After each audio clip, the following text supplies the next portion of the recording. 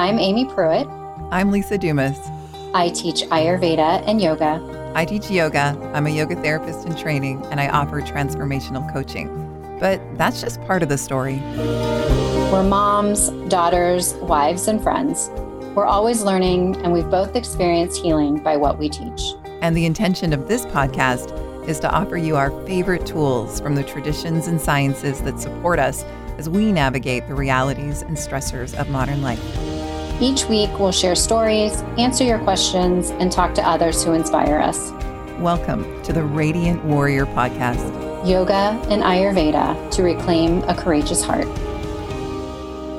I'm so excited for our listeners to hear the interview that we just finished. It's something really different for our show, although don't you think that the topic that we discuss really probably should be talked about in these spaces a little bit more often?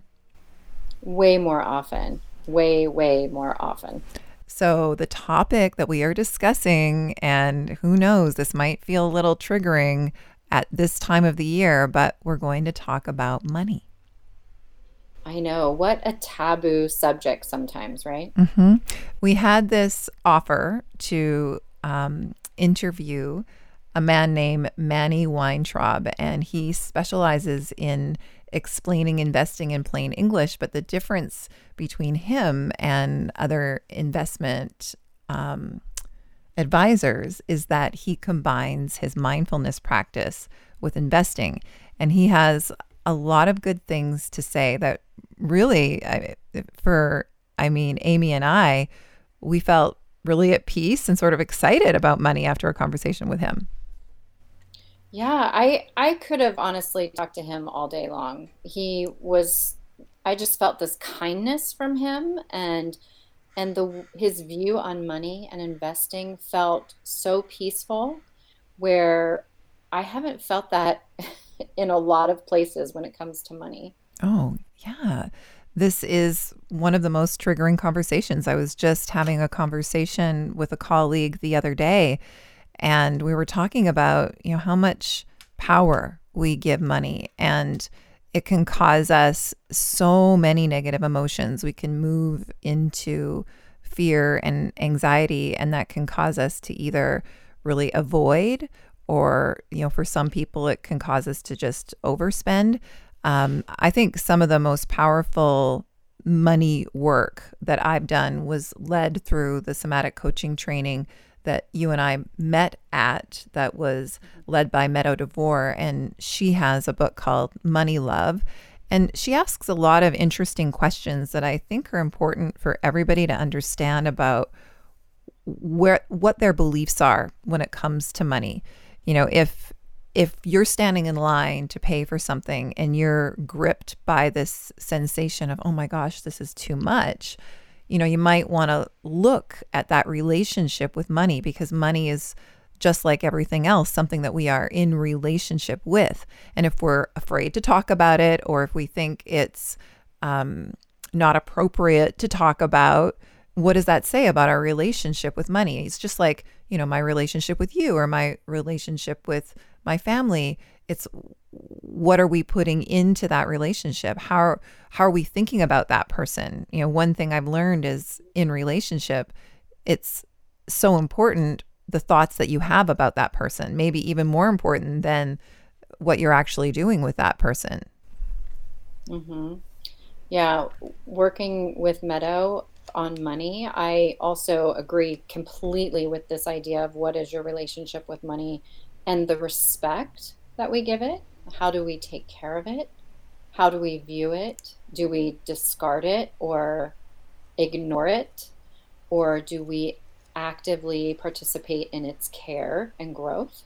Mm-hmm. And it's not good or bad, but it is something that we need to take care of. And even in the smallest ways, I'm reminded of that as to like how I fold money in my purse or my wallet. Do I just shove it in there and crumple it up, or do I put the bills in the right order and put them in chronological order and they're all facing the same way? And do I know how much money is in my purse at any given time?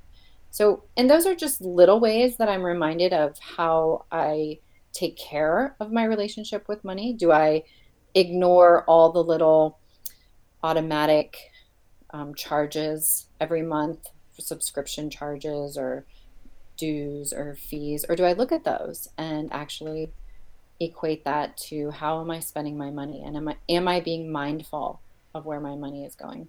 Absolutely. And when we're standing there purchasing something, can there also be a thought of gratitude? Like, this is money that I have. This is money that I created. This is money that was paid to me because of something that I'm offering. And how wonderful is it that I'm exchanging now this money for something that either I need or something that I'm offering to somebody else, or a bill that I am paying? Can we pay our bills from a place of gratitude and appreciation for this tool, this gift, and all that we are able to create for ourselves through it? Hmm. Yeah. Another thing I really got today from Manny was that idea that it doesn't need to be shameful, and if we don't have a lot of money, that doesn't make us bad people, and really looking at the quality of the lives that we live. As he told a story about his richest client was Hmm. not necessarily the one that had the most dollars, Hmm. wasn't necessarily the most wealthy. And if we've made money mistakes in the past, then that's okay. That's just a learning opportunity. So I really appreciated his grace when it came to money, that it's just all about getting clear. Hmm. Yeah, that interview is coming up in just moments, but just a quick catch up between Amy and I. Where am I finding you today, Amy? Body, mind, and heart. Well, body, you are finding me in Columbus, Ohio, and it is very cold. Very, very, very cold. It's hanging around 20 degrees Fahrenheit, which is cold. Hmm. And it's been windy and a little bit icy. It's just the qualities of winter that I like the least. So I am craving warmth and daylight and the sun. So that's where you find my body. And I'm moving through winter. I feel like I'm coming out the other side with my mind and my heart. Winter really has an effect on me. And with the darkness and the cold, I can get pessimistic or maybe even a little depressed or melancholy. And I feel that every year. And I feel like I had that again. And like looking at the negative side of things, or how, certain things might not have worked out the way I wanted them to, instead of being able to see all the goodness and the gratitude. So I feel like I'm moving out of that now, which feels good, Hmm. to find my gratitude again and to find my optimism and beginning to look on the bright side of things. And I forget every winter how I really am affected by that. But here it was again. Well, there's a couple things going on there. I mean, first of all, somebody told me that this week is thought to be the bluest week of the year for many of us. Monday was supposed to be Blue Monday. I'm glad that I didn't know that, leading into it. And you've also shared on this podcast that when it comes to that Ayurvedic perspective and our constitutions and the three energies that make up all of our constitutions, for you, you have a natural predominance of kapha, Kapha, and that's related to the elements of water and earth. And so I know that at this time of year, when there are more of those elements around, that can affect you. For sure. And I wanted to mention, um, I guess, shameless plug here, but we have listeners that are local to Vancouver. And coming up in a couple of days on Sunday, I'm offering a workshop called Therapeutic Yoga to Lift a Winter Mood. And actually, you and I are going to record just a mini version of that people can find on our Facebook page, the Radiant Warrior Podcast on Facebook, that we'll offer, because there are, from the paths of Ayurveda, and therapeutic yoga. There are things that we can do. First of all, it's accepting that anything that is arising is okay. You know, nature goes through its rhythms and cycles, so do we. And sometimes we make our feelings, our physical sensations, and our emotions mean something really bad and wrong, rather than saying, okay, you know, this is my body's response to what is going on outside. However, if those sensations and emotions are getting in the way of your well-being and taking care of yourself, then it can be helpful to draw from skills and techniques from these paths. And so the workshop and that little online class that you can experience in a couple of days is going to offer some of those skills. I wish I was closer to Vancouver. Well, I'm always wishing that, but you might not wish that when it comes to this week, because while you are in Celsius, you're definitely below freezing when it comes to your temperatures right now. So I understand that. We are in the rain, and that is why this city is so green and lush and beautiful. But we happen to be in the middle of a couple of weeks of some pretty intense rain. So that's what it looks like here. And then as far as mind, I agree. I also feel like I'm emerging from more of a pessimistic mindset. And, you know, we all love to say that the goal is not to be reactive to what's happening in our outer world. But I have some exciting news. As a therapeutic yoga professional, I work with people one-on-one and also in sessions.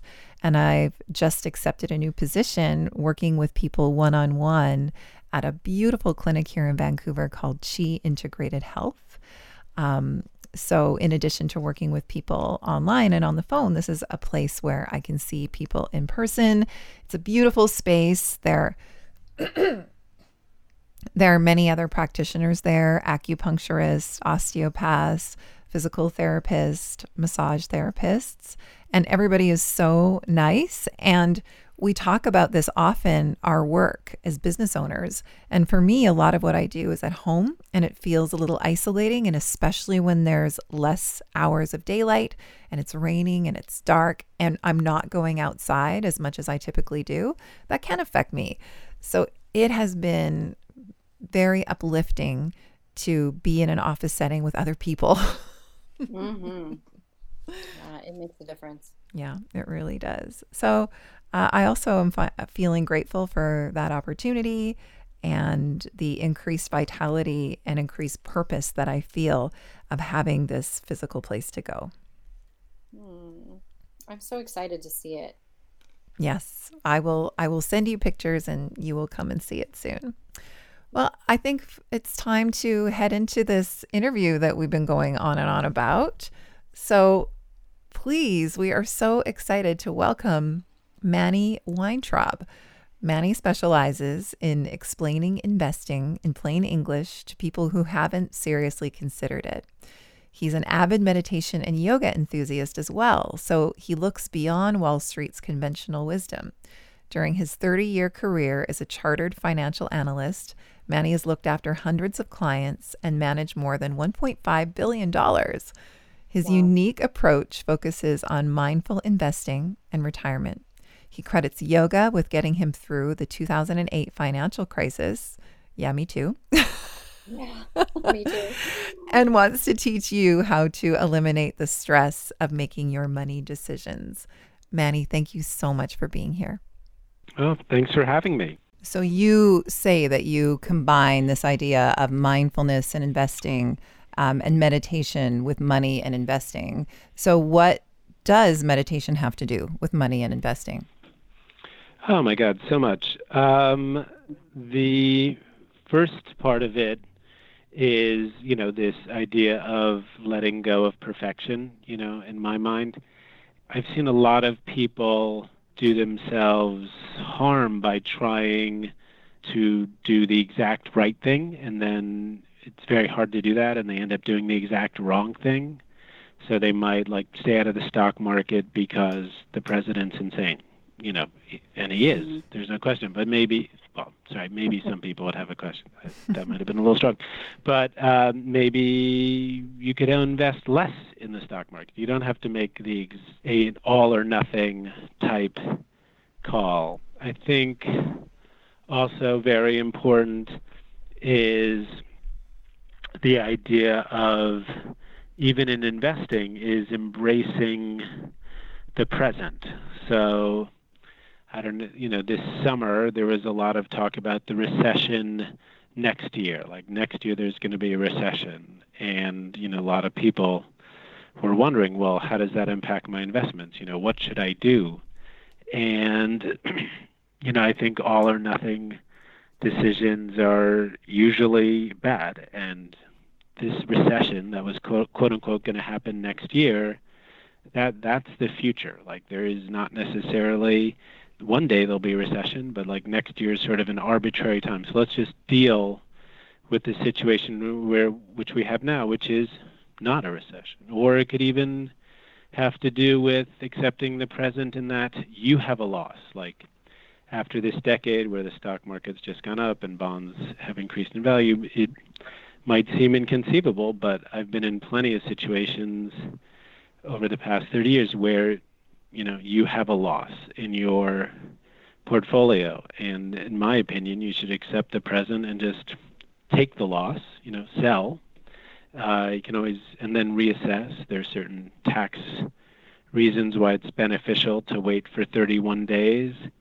But, rather than get all wrapped up in a story like, oh, it's going to work out, I know the future, no one knows. When you buy, someone sells. When you sell, someone buys. Like it's a very weird, besides being a loaded topic where people hate to have made a mistake, it's just a weird business. The Radiant Warrior Podcast will be right back. The Radiant Warrior Podcast is brought to you by our weekly online seasonal program, A Radiant Year. A Radiant Spring is coming up near the end of March. And joining us means every week for 12 weeks, you will receive a video from us featuring practices and skills from therapeutic yoga and Ayurveda. You'll learn movement, breath techniques, meditations, philosophy, inspirations, personal inquiry, recipes, and so much more to help you feel your best in the transition season of spring. Go to aradiantyear.com to find out more. There's a lot of insecurity around knowing how to invest and what to invest in. And so we do trust our advisors and our experts and our professionals like you. And I love that you have this added layer where you're helping your clients be present.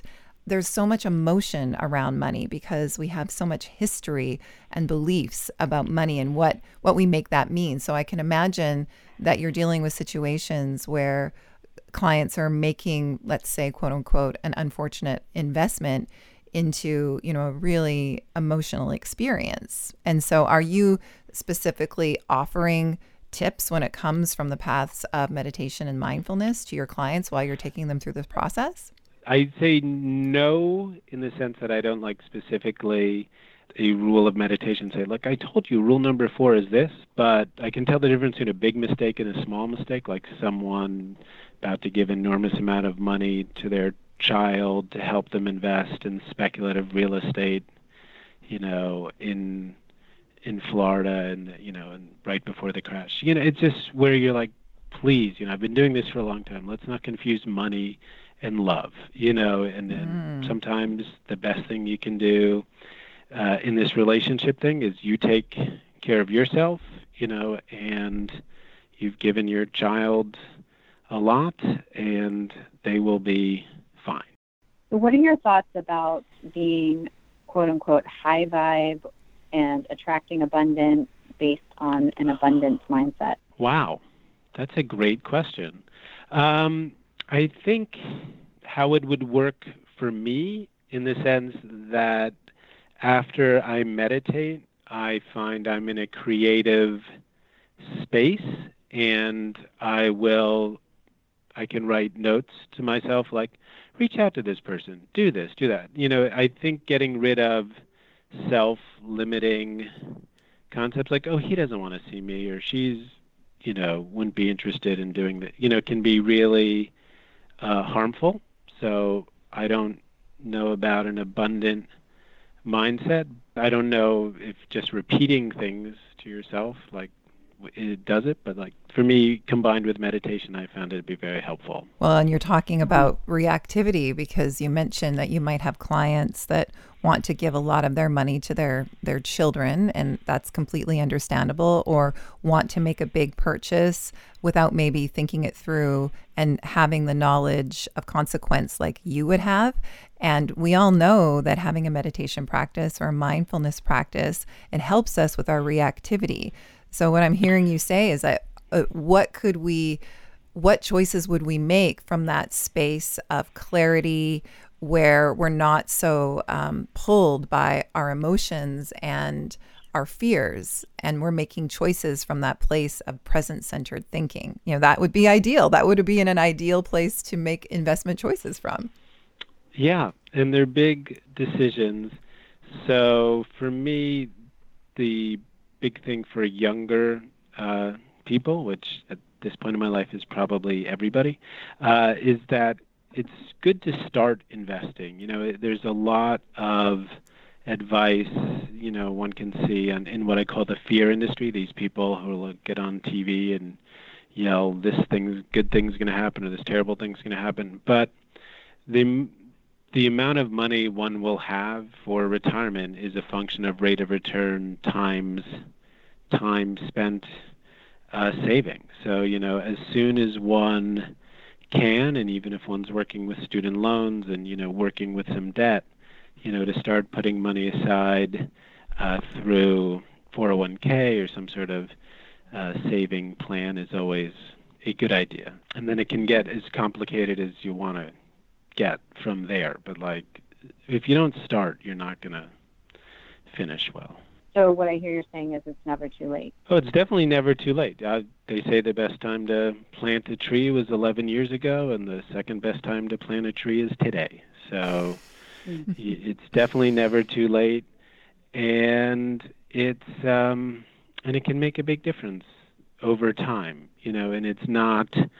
I've heard some people think of the stock market as like playing with money, and it is if you're speculating on like the next big thing. I think that can be a misconception. Like, you don't need the next big thing. You can just invest in areas that are doing well now and hopefully will in the future. You don't have to have bought Apple on the first day it went public to have made a good investment.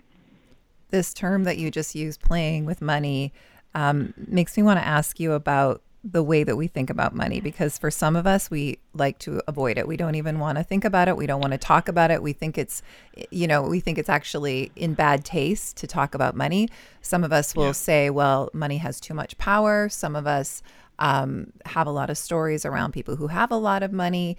But what I like about having you on this show and about this conversation is, what are your thoughts about just normalizing talking about money? That's a huge part of our lives. It's a tool. How would you like people to think about money?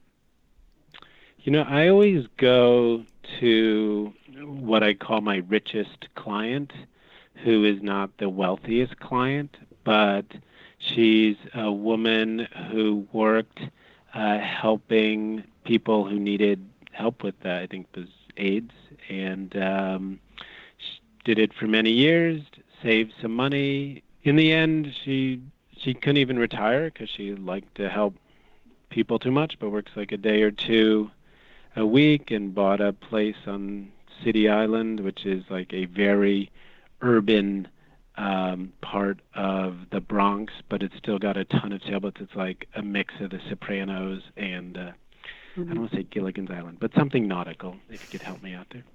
And, and she has a room for her grandson to come over and, her daughter. And I just think, there's plenty of stories of people who had too much money and then it was sad and their child, had problems and, but I think talking about it is a hard first step. I think a lot of people, I feel more comfortable talking about sex than they do about money.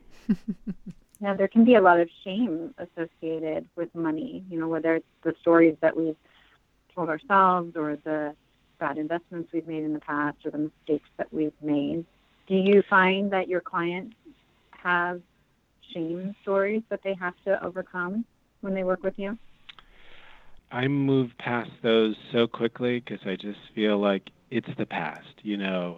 Everyone makes mistakes. That's how you learn.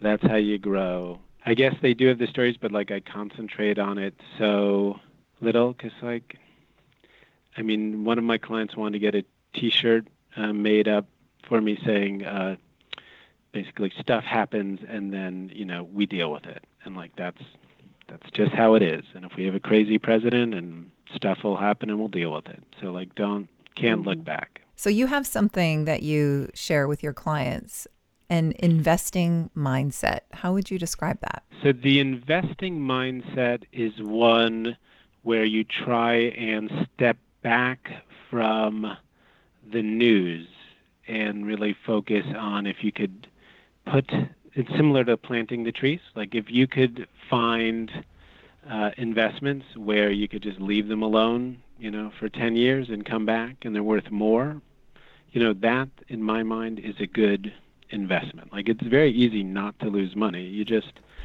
put your money under the mattress and you won't lose it, but I don't know. I find the price of stuff keeps going up, and whether it's education or medical costs and stuff like that. So to get in this mindset of thinking about 10 years from now and then not worrying about the fluctuations that are going to happen. You could be totally freaked out about the election coming, and what does that mean for the price of insurance companies or healthcare companies, or if taxes are raised again for corporations, or or you could just say to yourself, I believe these certain trends are going to keep continuing that have worked, and we'll keep on working. I guess I would call it a mismatch with your attention and your time horizon. If you're looking out 25 years from now, then you don't want to be spending a lot of time focused on the day-to-day. So what would you say to one of your clients who might use shopping to distract from the negative news or from negative emotions that they're having? So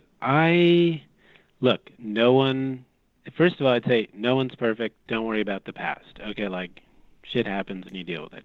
But then the next thing I would say is what I have found helpful is, these meditation apps or mindfulness practices, whether it's Calm or Headspace or 10% Happier. They have different courses, and some are on mindful eating, for example, but you can also have mindful shopping. And I would think that the same courses that help me to not eat as many cookies like an idiot would help someone to feel just to shop more intentionally.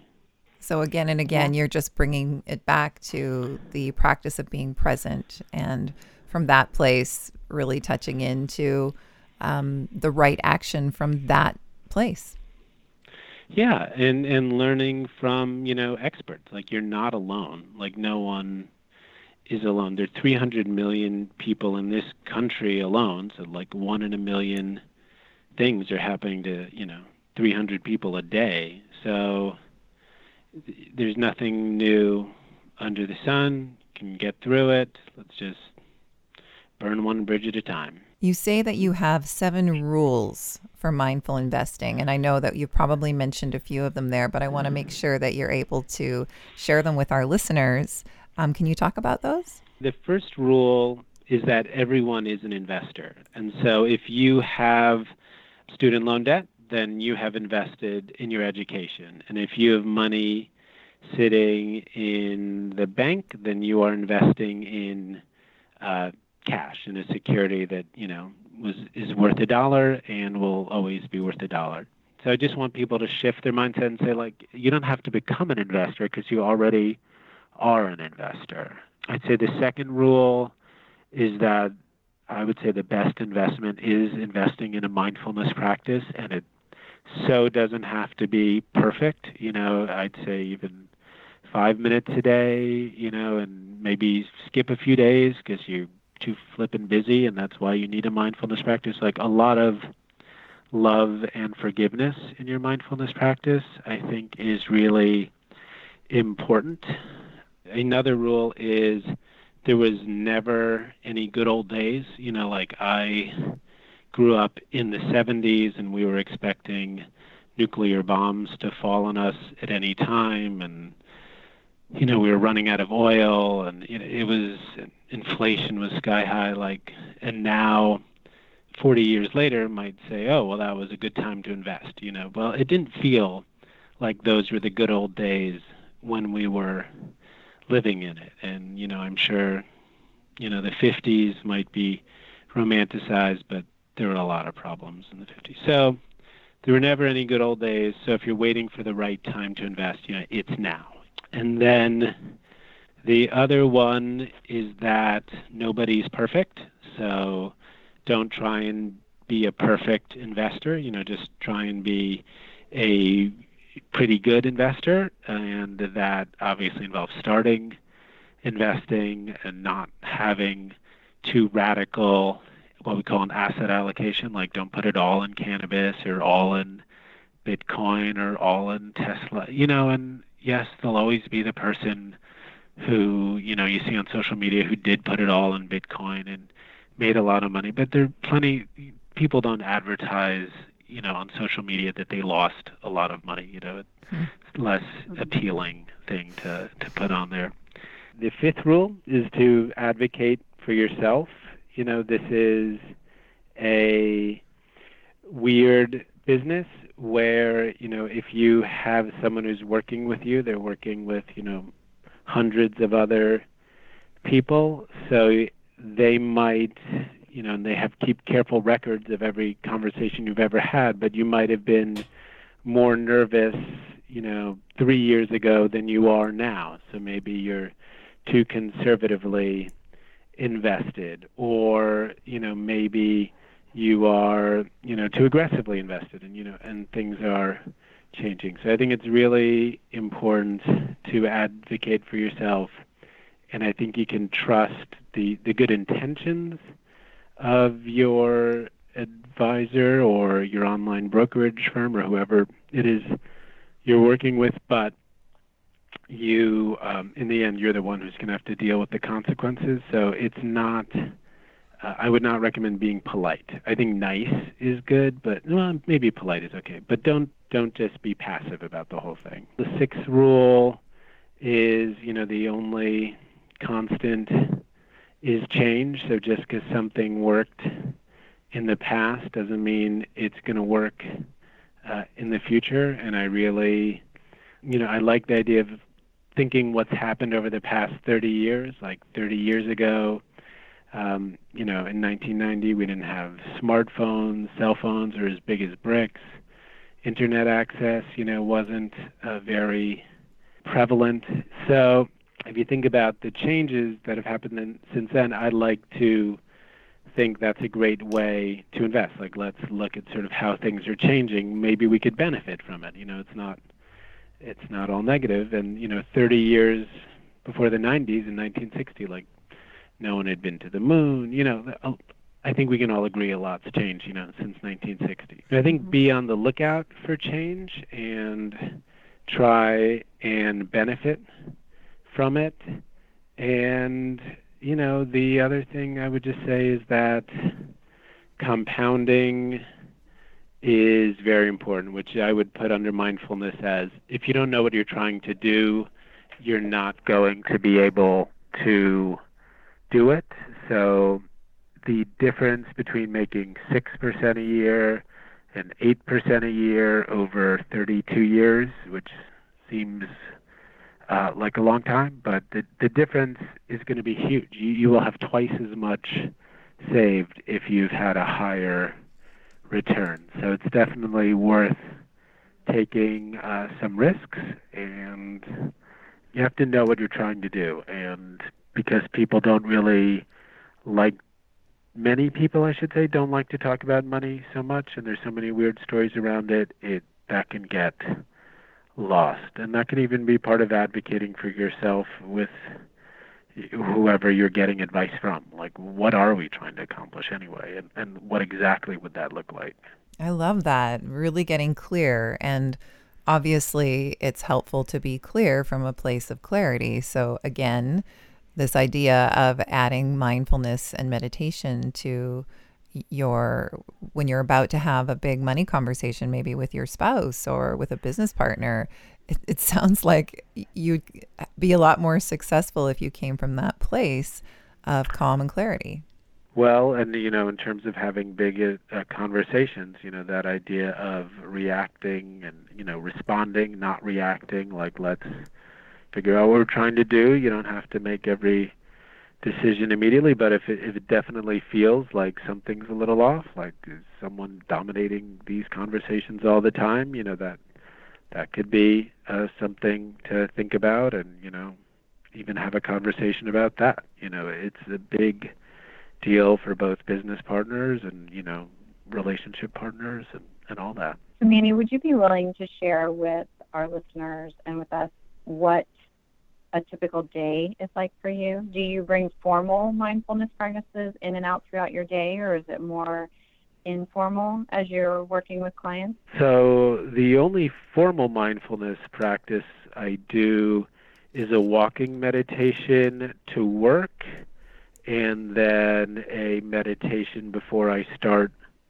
my day. So it's probably more than most people do, but then once I'm launched in how I feel a good place, then that's about all I can do. I have a dream of having like a Zen office someday, but like I think I've turned my Manhattan thing into as Zen as it's going to get at this point.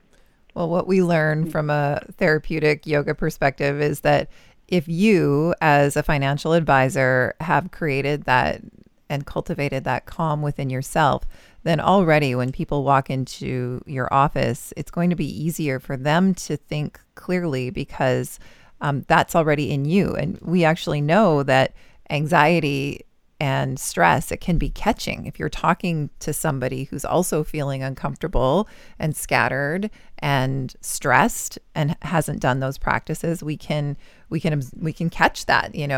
Your conversation is colored by that. So I think it's really beautiful that you're so intentional at the start of your day and you're creating that calm in yourself. I bet that in itself is helpful to your clients. I think so, and I wouldn't feel comfortable, forcing my beliefs on them, like, okay, let's, start this with a minute of silence or something like that. But, maybe it'd be a good idea. We could just sort of start each meeting, with some intentions and what we want to get out of it. So always trying to improve. What I really got out of this conversation is there's so much noise around money, but if you can just whittle it down to, what is my goal? So if somebody had a goal and they brought that goal to you, is that ideal? Do you like to start that way with your clients? I do, because it then makes it easier to, go through any ups and downs.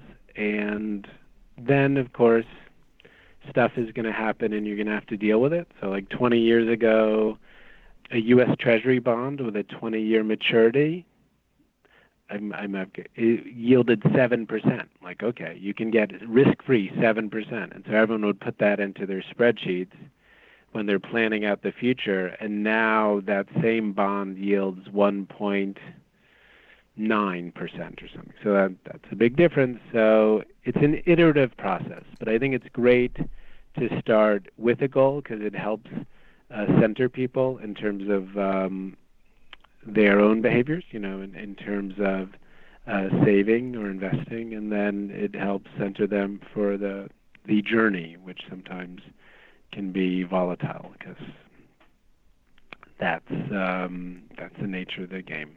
Well, Manny, thank you so much for speaking with us. What I got out of this was to bring that love and compassion and forgiveness into our previous maybe money mistakes.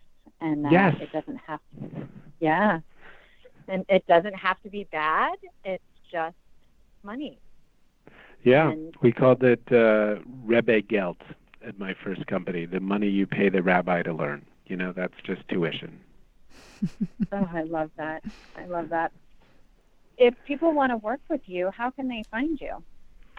I can be found at spearsabacus.com. I recently had my old firm join their firm, so it's Manny Weintraub and at Spears Abacus. And we'll include that information in our show notes, Manny. Thanks so much for sharing your interesting viewpoint with us. I feel a lot less worried about money just after this conversation. Oh, good. So happy. I do too. Oh, good. Well, my pleasure. Thank you for listening to the Radiant Warrior podcast. If you found it valuable, please leave us a positive review to help others find it. And please check out the Radiant Warrior podcast on Instagram and Facebook to leave us your questions and find out where you can come and practice with us next.